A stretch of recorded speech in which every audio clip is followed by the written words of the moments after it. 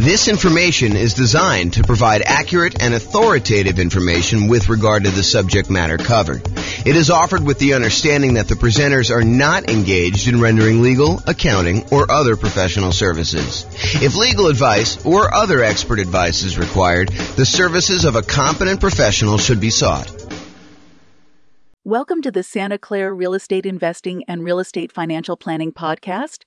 Learn all about investing in real estate in Santa Clara, California, with a combination of real estate financial planning and modeling with numbers specific to Santa Clara, plus syndicated, more generalized recordings of live and pre-recorded real estate investing classes, not all of them specific to Santa Clara. Be sure to stay tuned after the podcast for a message from our sponsors. All right. Good morning and welcome, everyone. I am James Orr, and we have a really exciting webinar for this morning. So the title of the webinar is why you still might want to invest in real estate despite high prices and high interest rates and lagging rents. So I've been thinking about this a lot. One of the things we're seeing right now is that over the last few years, especially, real estate prices have gone up very rapidly. But then in order to curb inflation, the Federal Reserve has decided to significantly raise interest rates. And so interest rates are way up on prices that were already very high. And rents are up, but they're lagging behind where the prices and the rents are. So we've got this sort of triad of forces all going against us being able to buy new leveraged properties that would have cash flow. So it is harder than ever to have positive cash flow on rental properties. You know, over the last, well, I guess it's been a year or two, but over the few years or so before I took my sabbatical and decided not to do much, we had a period where interest rates were on a decline, and I kept trying to tell people, look, everything is on sale. Even though prices are up, everything seems to be on sale because interest rates are down. That is not the case anymore. Now real estate prices are up, and maybe they're softening, or maybe they're even going down in your market, but interest rates have gone up so fast and rents are sort of lagging behind. In some cases, rents are sort of softening, and that's going to cause a little bit of a drop there, that it is harder than ever to have cash flow on property. So why might you still want to invest in real estate despite all these issues? And by the way, this is not a new phenomenon.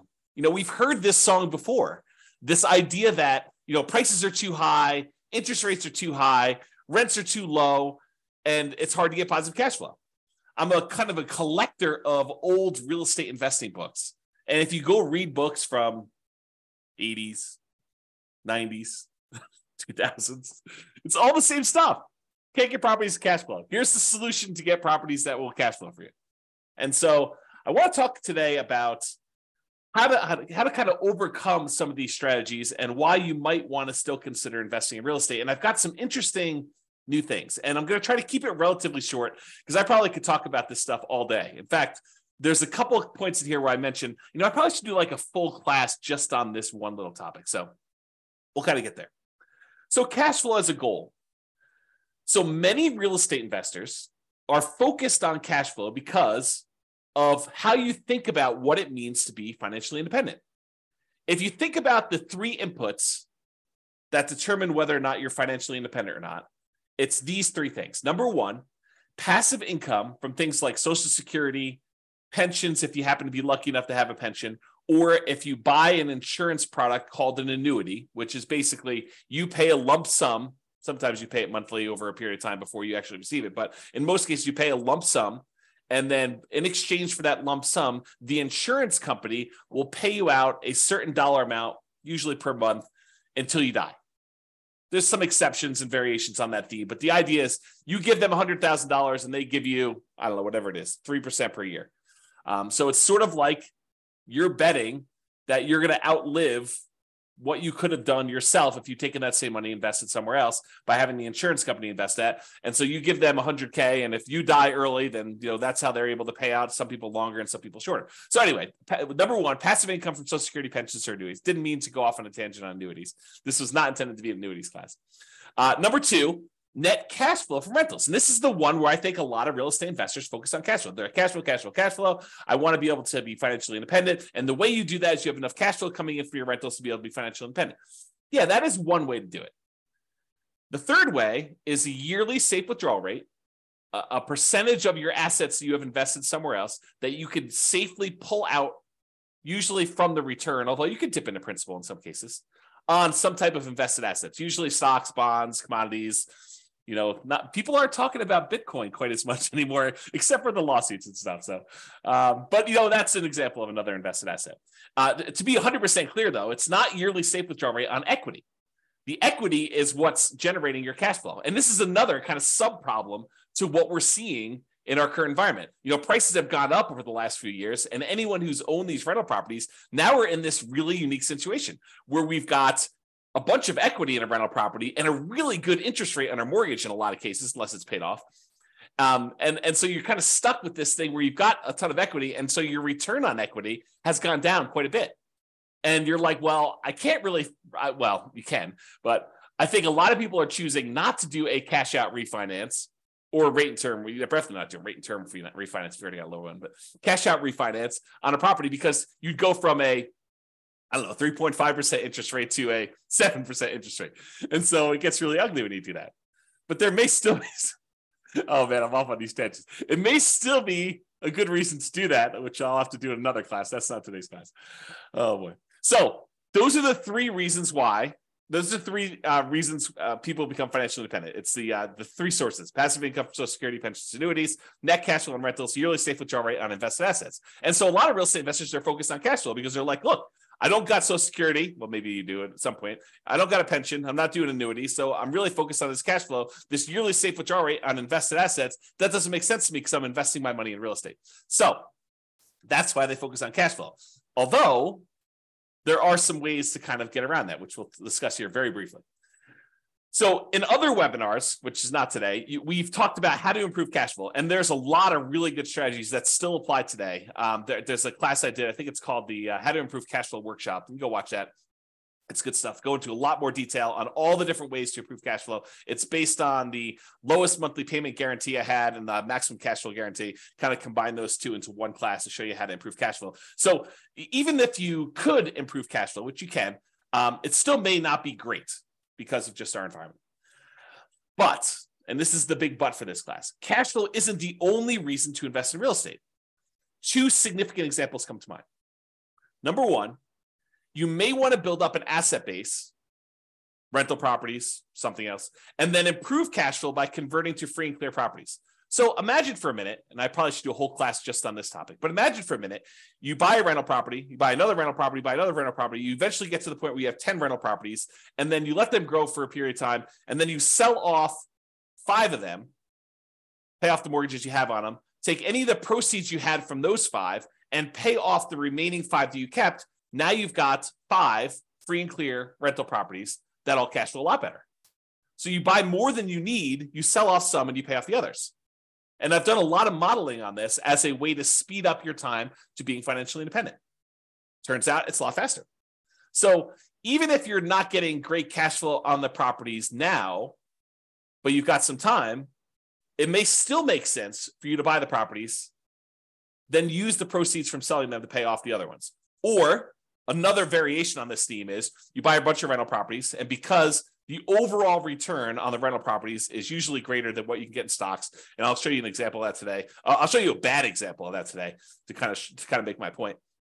But then you could have all these rental properties, and then as they grow over time, you could then take all those, sell off all of them, not just part of them to pay off the other ones, but sell off all of them, take that money and invest in something else like stocks, bonds, annuities, whatever you're going to do. And then you could use a yearly safe withdrawal rate on those invested assets, on the stocks then. So you kind of use your real estate as a kind of like booster rocket to get you where you want to go with a certain net worth.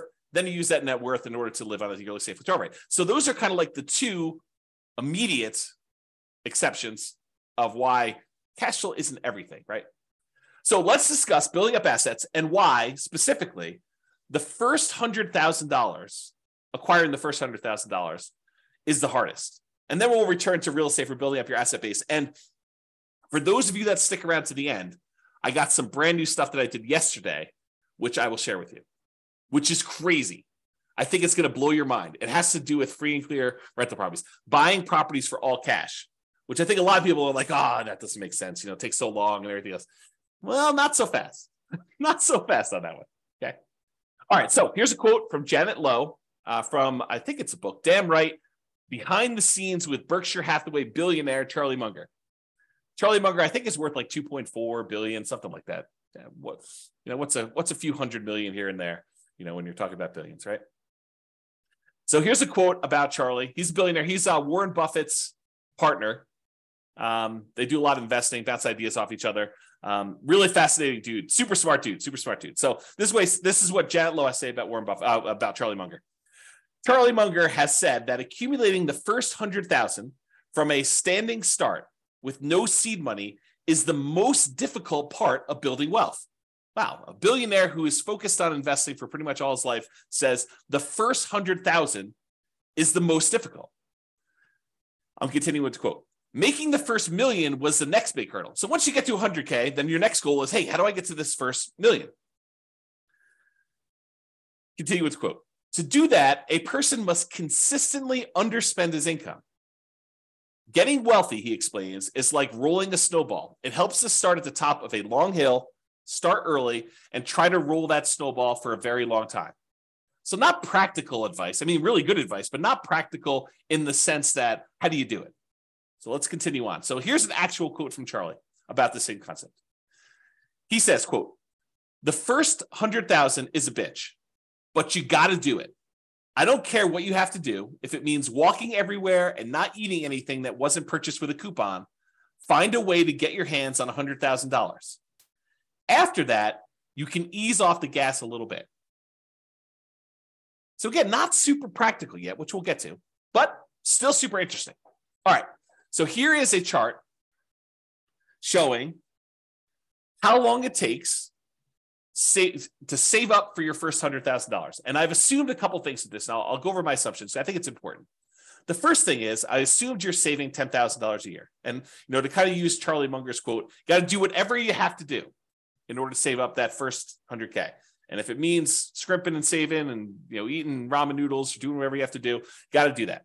So I've assumed you're saving $10,000 per year, and I've assumed you're getting 7% interest on your money. So you're investing in stocks or something like that, and you're able to get 7%, which I don't think is like incredibly difficult over a long period of time. In any given month, it's hard to hit that number, but over a long period of time, I think 7% seems really reasonable. I've also assumed that you don't save this monthly. Basically, at the end of the year, you save up 10K and you invest that. So you'll notice there's no interest earned on the money in the first year. Basically, you deposit 10K and you have $10,000 at the end of year one.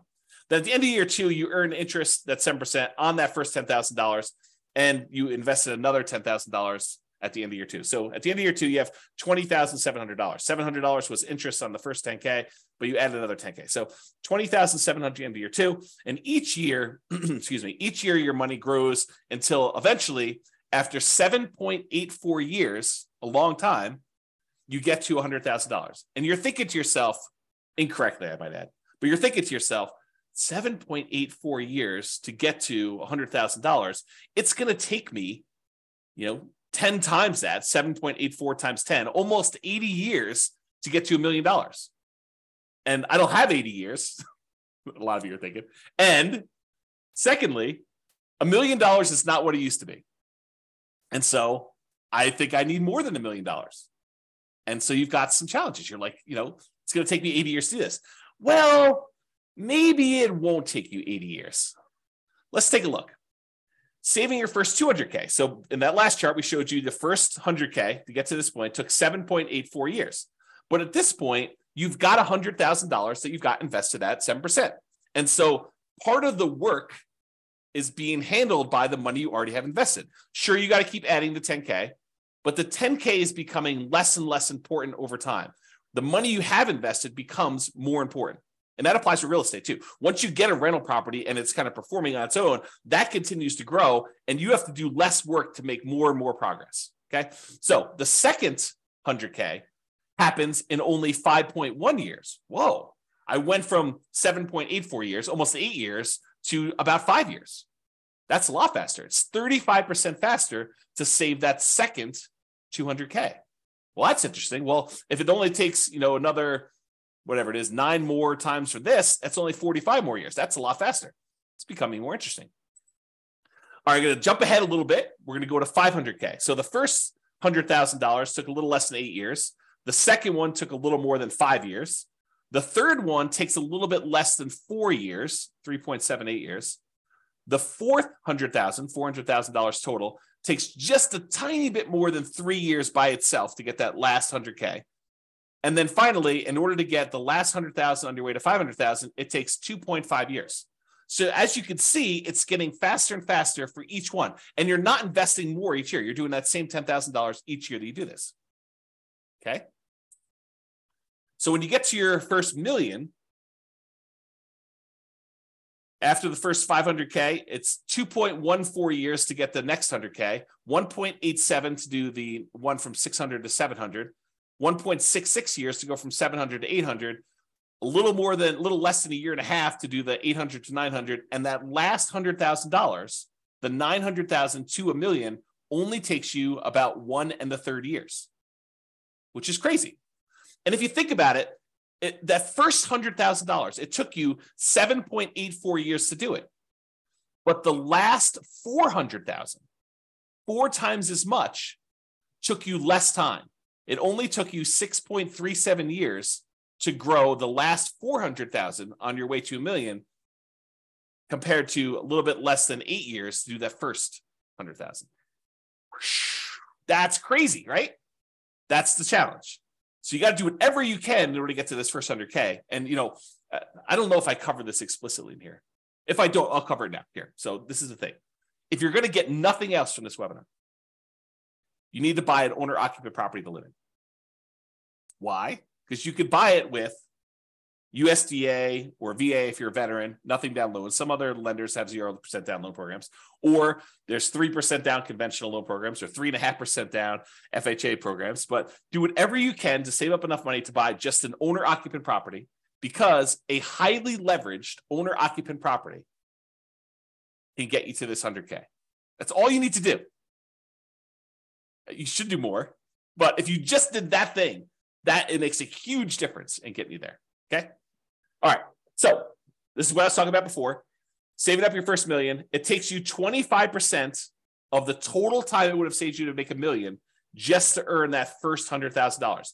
Almost 25.5% of your total time to get to $1 million is the first 100,000. It takes you about 74.5% of the time, or about 3/4 of the time, to earn the next 900,000. If you think about it this way, it takes you 25.5% of time to earn that first 100,000, 16.6% of time to earn the second 100,000, and then a little bit more than half the time, 57.9, in order to earn 800,000. So it gets crazy to think about how much effort goes into that first bunch, and then how much effort goes into this next one. And the same applies if you're like, okay, I'm already at 100,000, James. You're kind of talking below my level. This same thing applies to millions. So it takes you 25.5% of the time to earn the first million, although it's actually probably a little bit different than that. Still the same idea, though. And then it takes you about 75% of the time to earn the next 10 million. Okay? All right. So this just breaks down the total amount of time. In this particular example, it took you 30.73 years if you put $10,000 away and you're only earning 7% per year in order to get a full $1 million.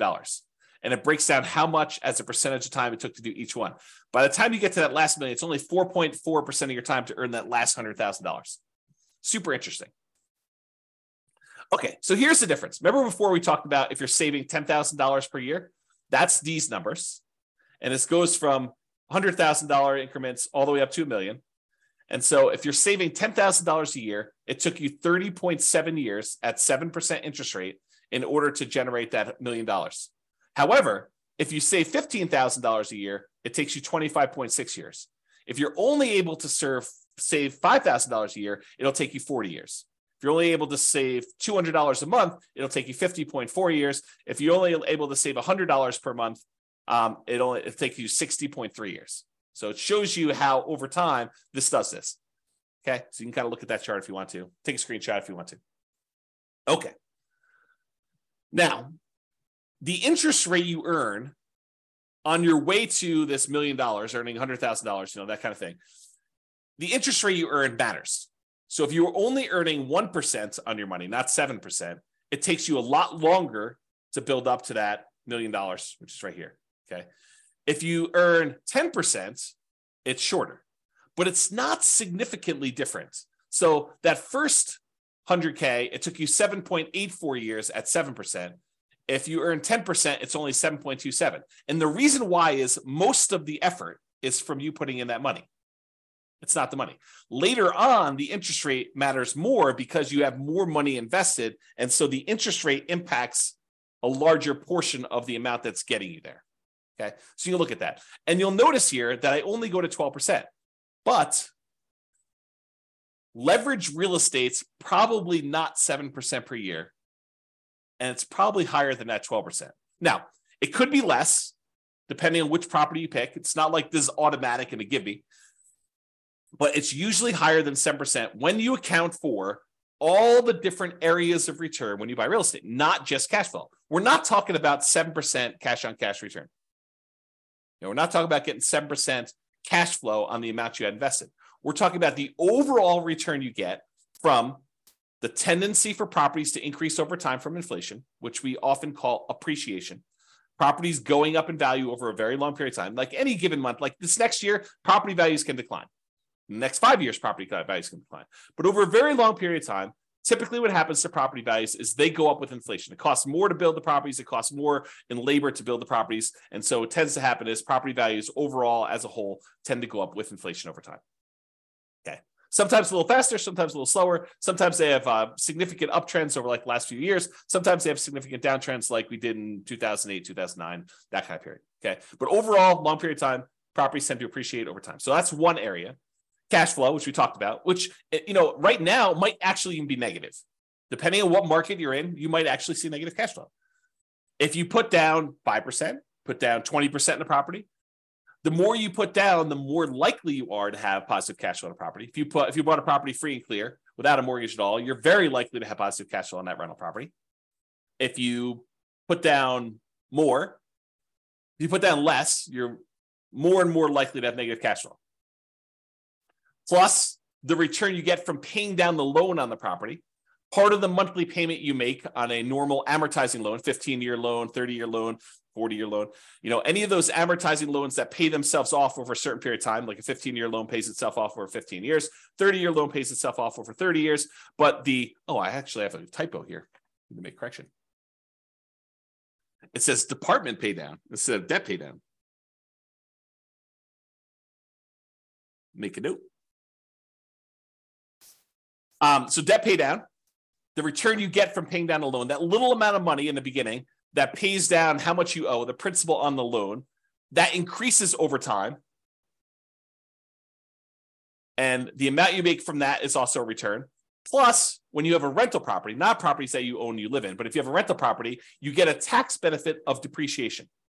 And man, I got to do some whole classes on depreciation because this is a tool that becomes very important in a market like now, where we have these high prices, high interest rates, lagging rents, and we're looking for deal alchemy, where we can kind of manipulate the return quadrants in order to get properties and have them overall cash flow less.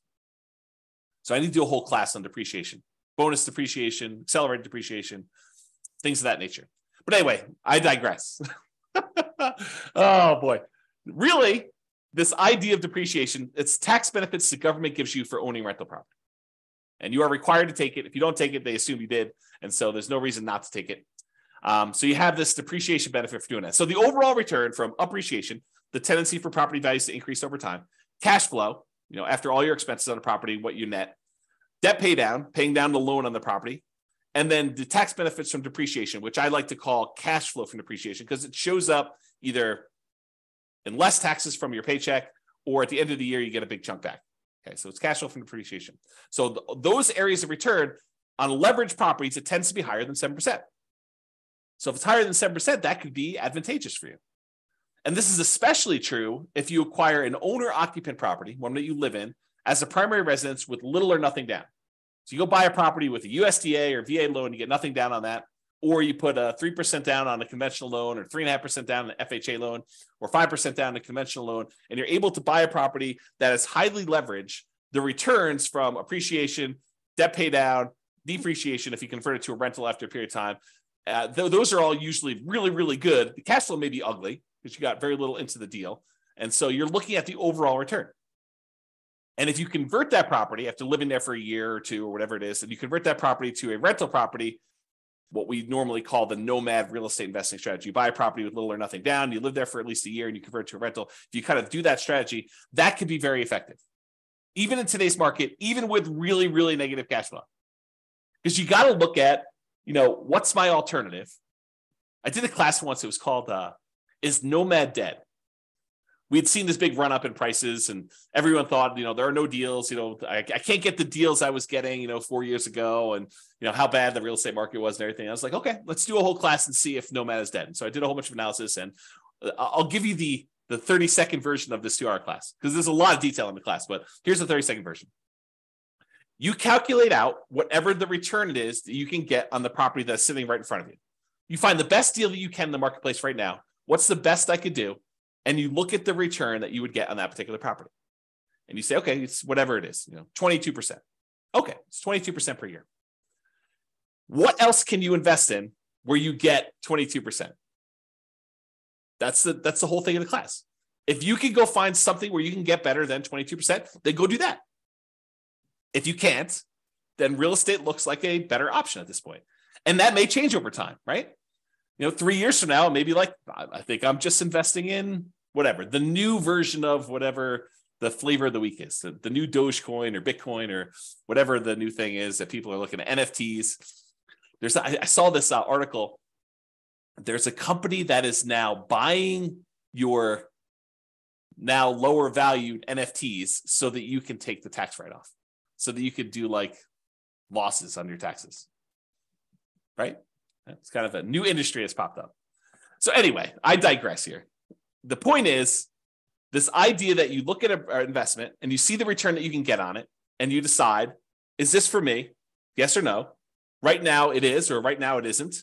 And you can go do that. And I'm going to give you the little bonus at the end is, if you're distressed, if you're all worked up, you're all anxious, you feel that tightness in your chest because you're thinking to yourself, the market, the interest rates are high, prices are high, rents are, where they are, they're a little lagging behind. This is where all that is. And you're thinking to yourself, I've missed the boat. I got to get another property. I got to be all constantly leveraged and constantly up there. I'm going to show you at least one slide. I need to do probably a whole class on this, maybe several, but I'm going to show you that breathe, relax. Even if you have to save up your money for another year or two and wait, it's not the end of the world. Chill out. But if you're like, hey, look, there's an investment in front of me, it makes sense to me, I'm going to do it, that sounds good. And you still might want to do that because of what I'm about to show you. Okay.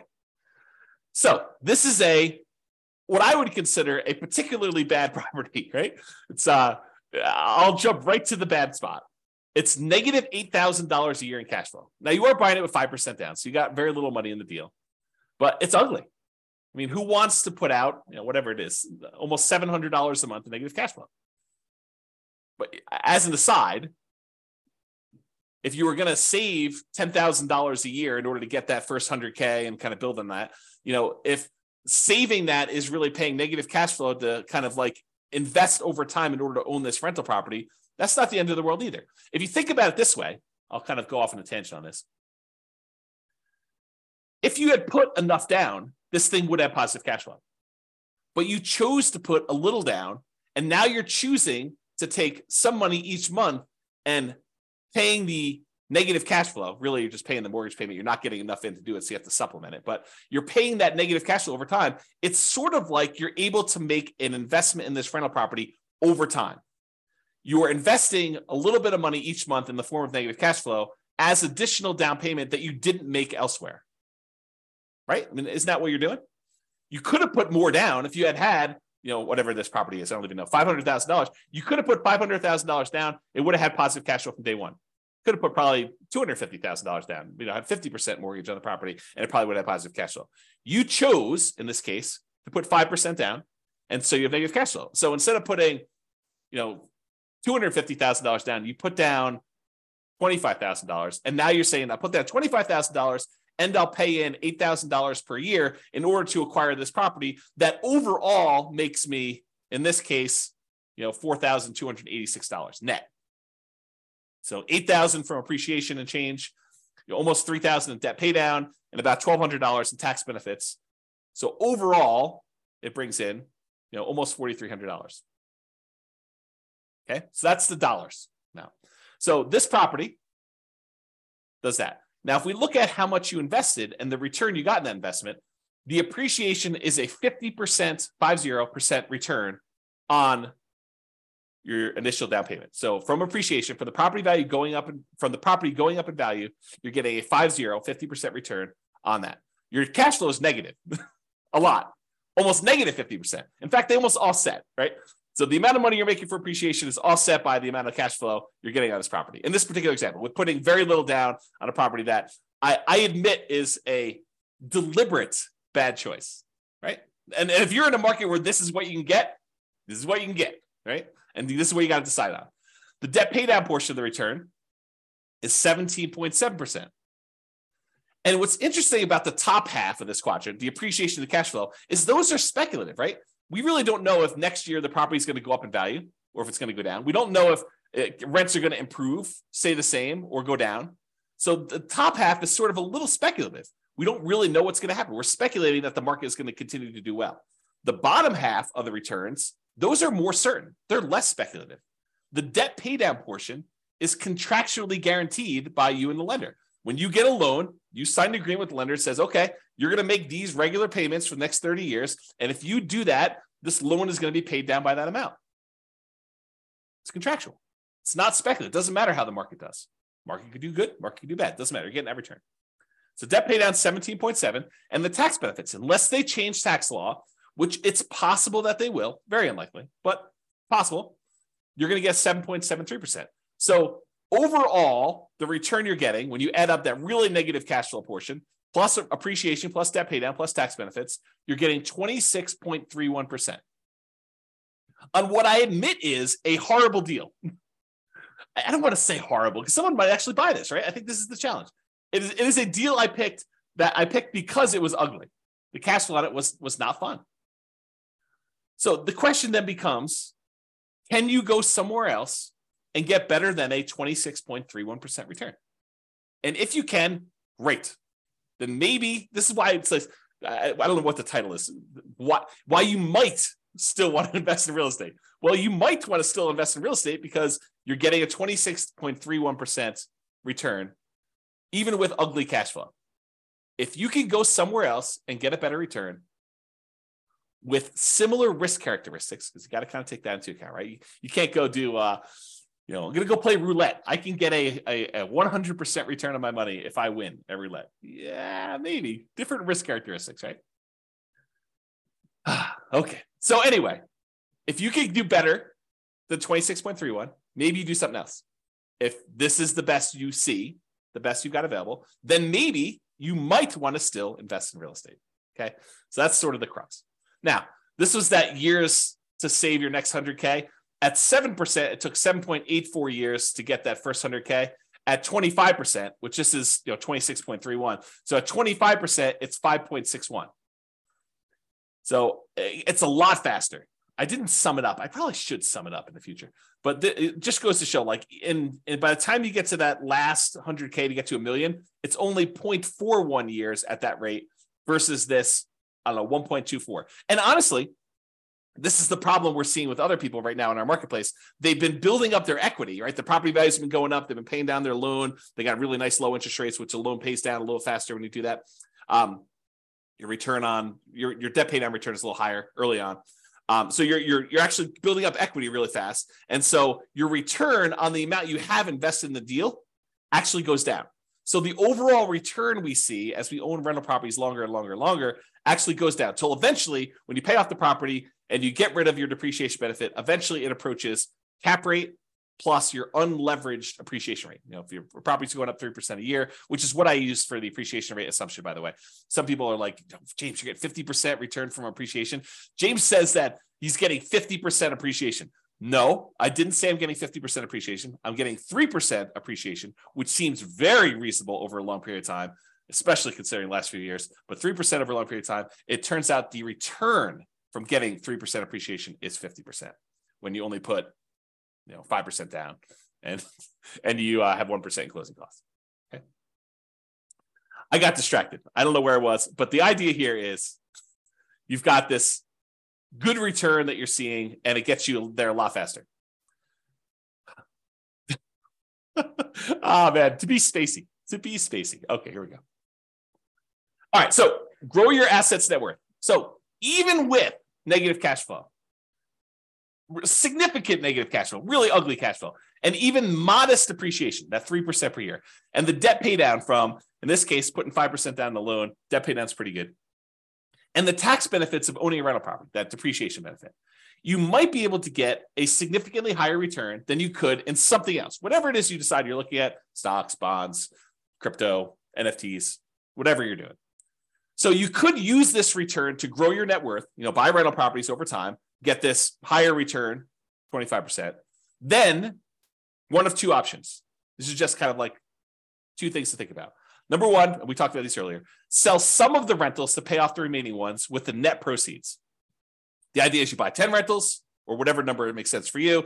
Then over a period of time, when you get closer to the point where you need to convert that money in order to be much more cash flow heavy, to be able to support yourself and be financially independent, you sell off 1, 2, 3, 4, 5, 6, whatever number it is to pay off the other ones that you still have. And then you have really, really good cash flow, free and clear properties on those. You kind of go from afterburners with leverage to completely unleveraged, owning those rental properties and doing that. So, and by the way, I'm talking about net. When I do my analysis, I'm talking about net proceeds. Don't think to yourself, oh, the property's worth 500, I owe 350, so I have $150,000 in equity. No, that is not how that math works. If you go sell a property for 500 and you owe 350, you're not walking away with $150,000.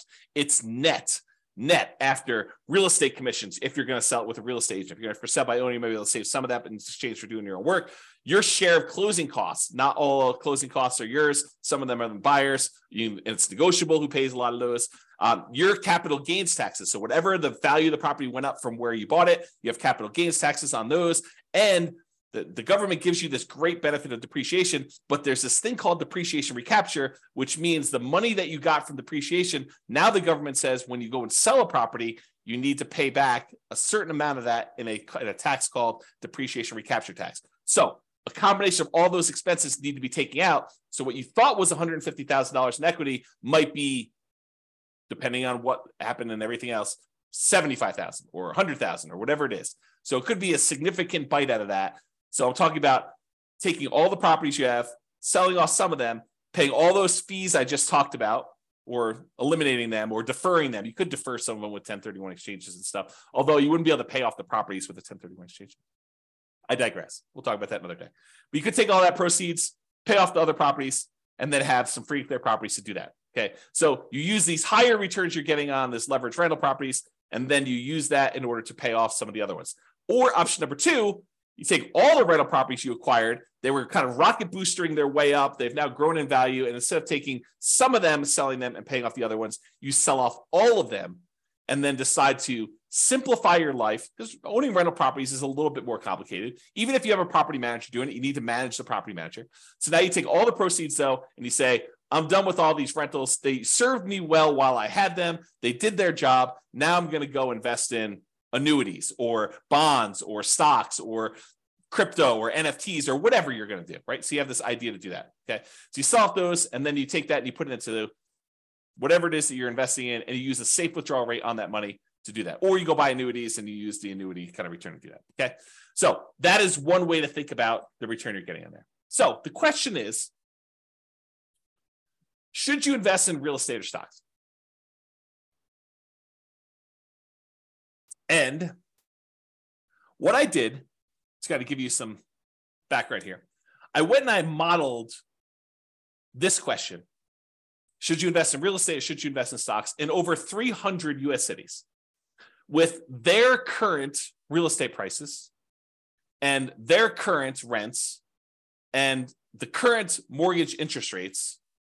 And I adjusted for a little bit of standard of living. So I said, if you're in a really inexpensive market, you're probably living on this number, because that's what you basically need in order to afford properties in that market. But then I also said, in order to be considered financially independent, you need to replace that number in passive income and other things in order to be able to get to that number. So if you're in a market where I was like, hey, look, you need $5,000 in order to be able to do this, $5,000 per month, in order to be able to buy properties in that market, I also said that your passive income needs to equal $5,000 a month. If you're in a market that requires $10,000 a month in order to be able to buy properties there, then you need to replace $10,000 a month with passive income. So the bar to be financially independent in more expensive markets is also higher.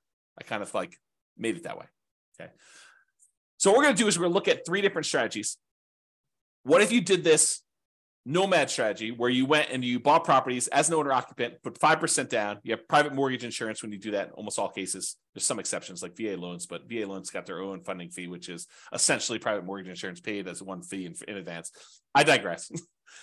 So you basically have this whole thing where you do a nomad, you're buying a property as an owner occupant, you got to live there for at least a year. It's a requirement of the lender. Then once you're done living there for a year, you can convert it to a rental. Sometimes it's more than a year in order to be able to have enough saved up to buy the next property. But you do that and you buy rental property after rental property after rental property until you get up to 10. I maxed you out of 10.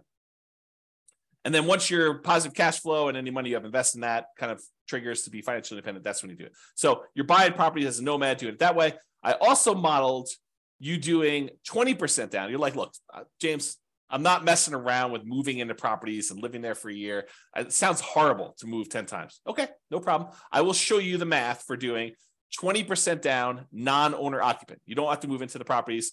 I think I assumed that you bought a property to live in first, and then you did 20% down. Maybe I didn't. I did both, but I don't know what I did in the presentation.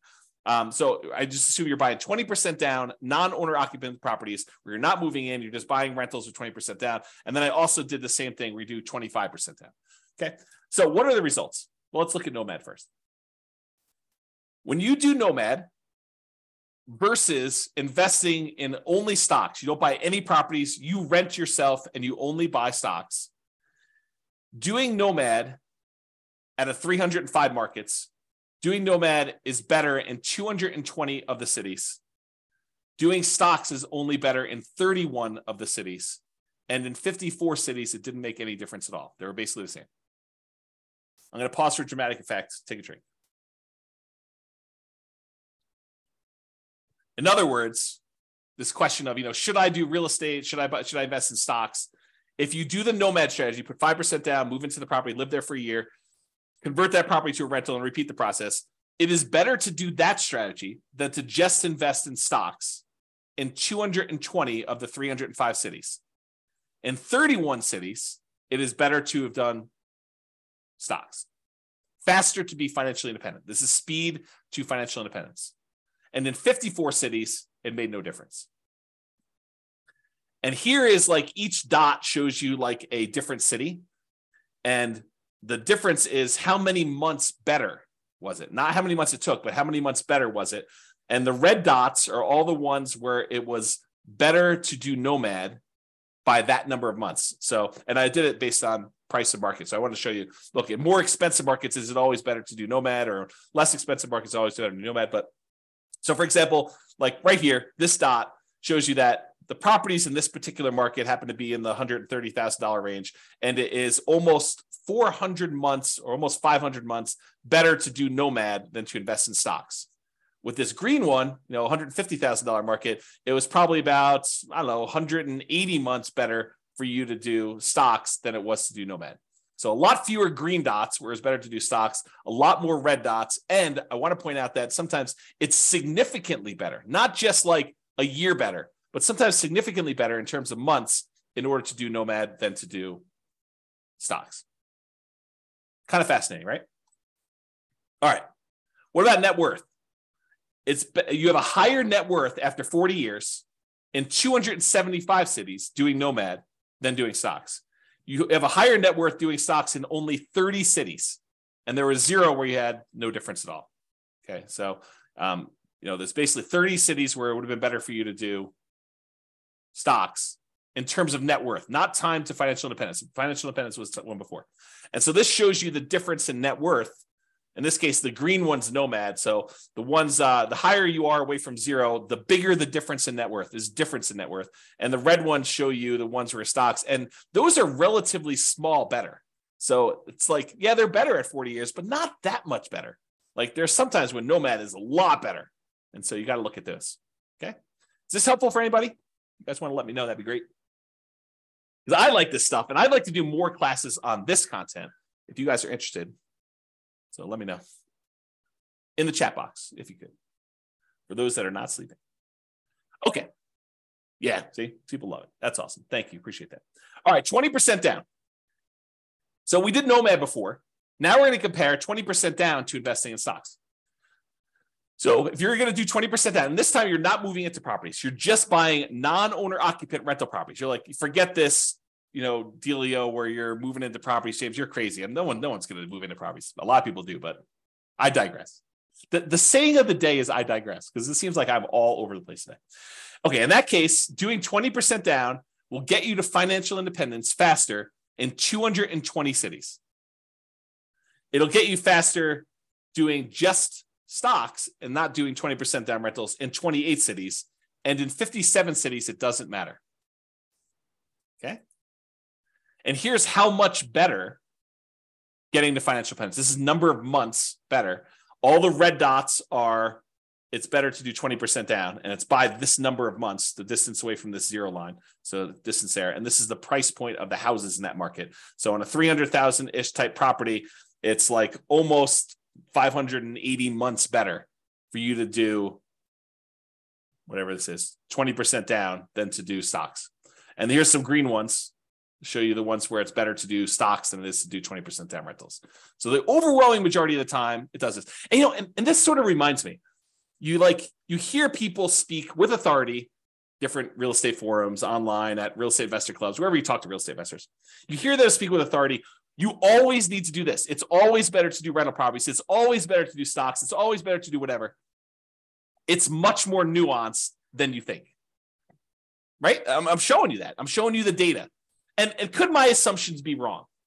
Absolutely. No doubt. I am not infallible. I do my best to try to make sure my data is accurate. And you can drill down and look at any city, right? Like I've had, in order to be able to show you this chart, I had to do the analysis for 305 cities. Now, this is just me aggregating all the individual analysis and showing you what's going on. So this just goes to show you that you need to do your homework. And if you're in one of these cities, then maybe real estate isn't as good as investing in stocks, right? If you're in any of these cities, though, it turns out it's better. And maybe the assumptions, is it possible? This is like where I just throw everybody under the bus. Is it possible we all buy a whole bunch of real estate and 10 years from now, we have something worse than we saw in 2008 and the real estate market goes to 0? Possible? Maybe. I don't know, right? But who can predict the future? Is it possible that stock market returns from here on out are 0? Maybe. Is it possible stock market returns from here on out are 30% a year? In which case it probably crushes real estate. Is that possible? Sure. I mean, we don't know. We don't know the future. No one can predict that. But I'm showing you based on some very reasonable assumptions. So I show you all my assumptions. You can go look at it, go dig into the city and look. Anyway, I digress. That is the saying of the day. So a lot faster for doing 20% down in a lot of cities, a little slower in others. Higher net worth. You have a higher net worth putting 20% down in 275 cities.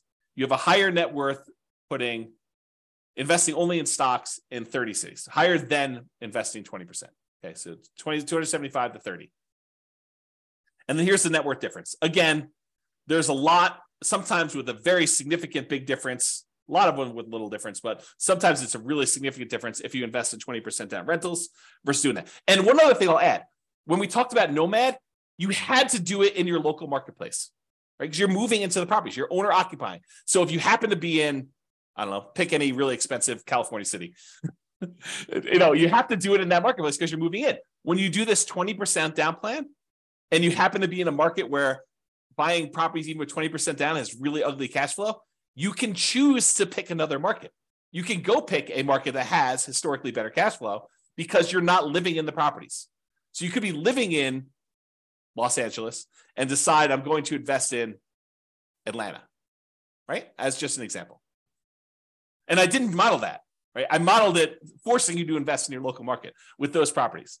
So you maybe even these red ones, you could say, I happen to live in Los Angeles. Real estate historically has not cash flowed very well here. Maybe the overall return's better, but it hasn't cash flow here. Why don't I go pick a market that is better historically? And who knows what'll happen in the future. So you could do that. So there's even more to this. There's even more nuance flavor to this. Okay.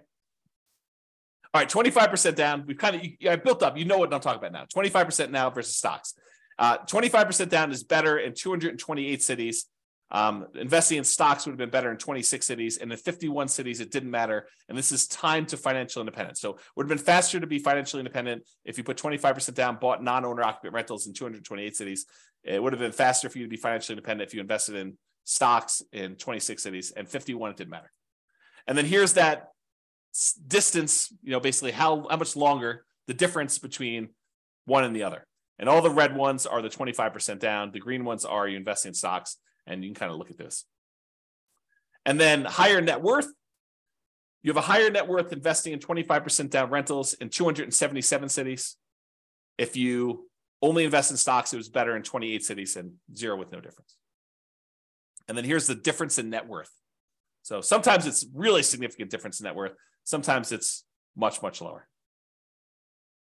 Okay. Last few slides. This is sort of the bonus content.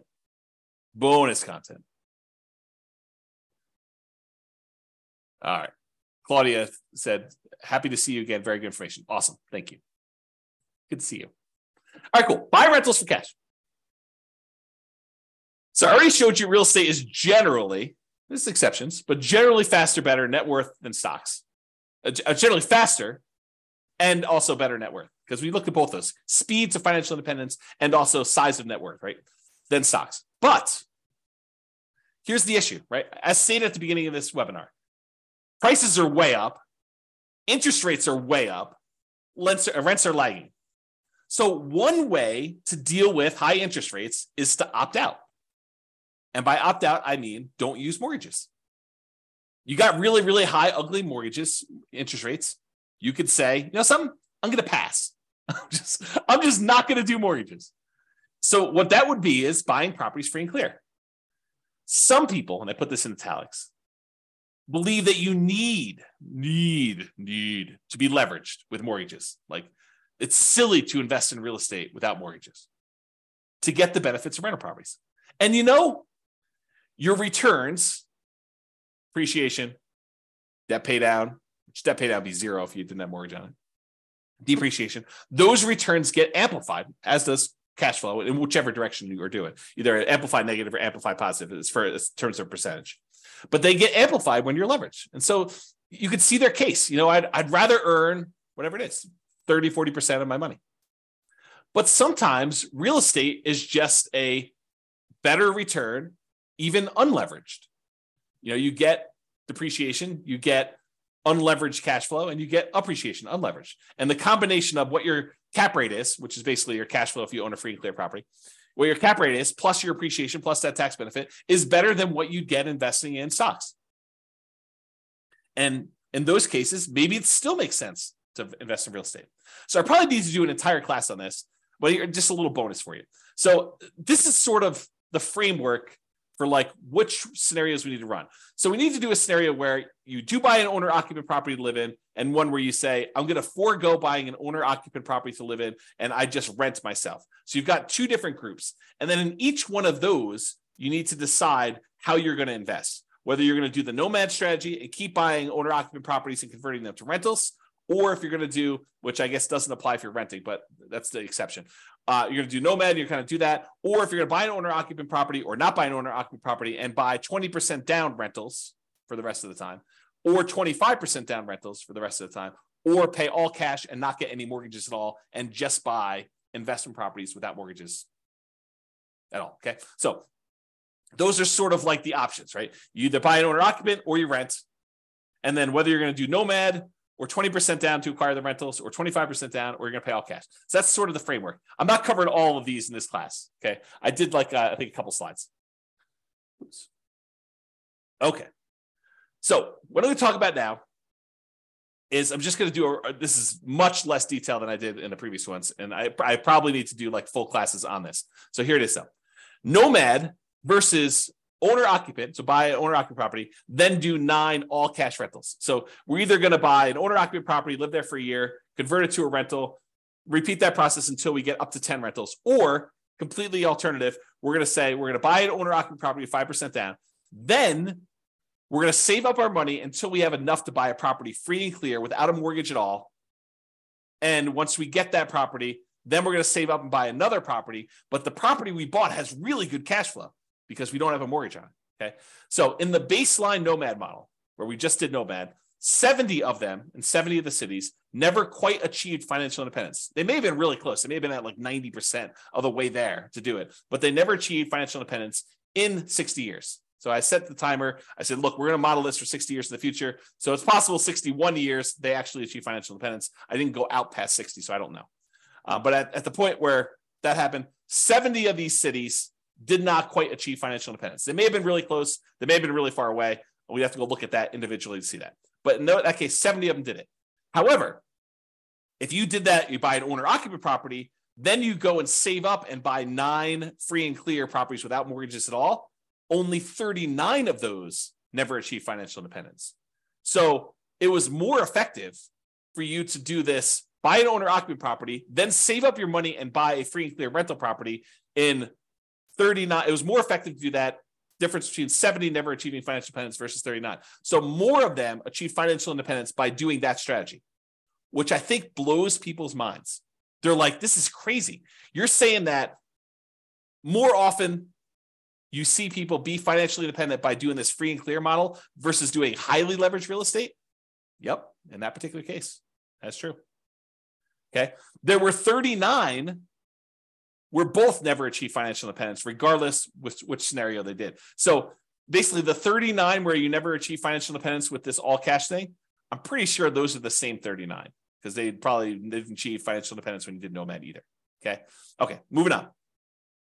When you own or occupy, then you do 9 all cash rentals. On average, it achieves financial independence almost 2 years faster. What? Say that again, James. What'd you say? I just said that if you do the model where you buy an owner-occupant property and then you save up and you buy free and clear rentals, that on average, when the average of all 305 cities, on average, it's 2 years faster, 24 months faster for you to do that to be financially independent than to do the nomad baseline. 2 years faster to actually do free and clear? Yeah. Now, there are some where free and clear is where the nomad's faster. And there's some where the free and clear is faster. But on average, it's 2 years faster. Craziness. On median's the middlemost number. It's 35 months faster, almost 3 years faster. That's the middlemost number. Now, there is a lot more to this story. There's no way I could do this justice in just this one class. I'll do more classes on this in the future, provided you tell me you want them. If you say, James, this sucks.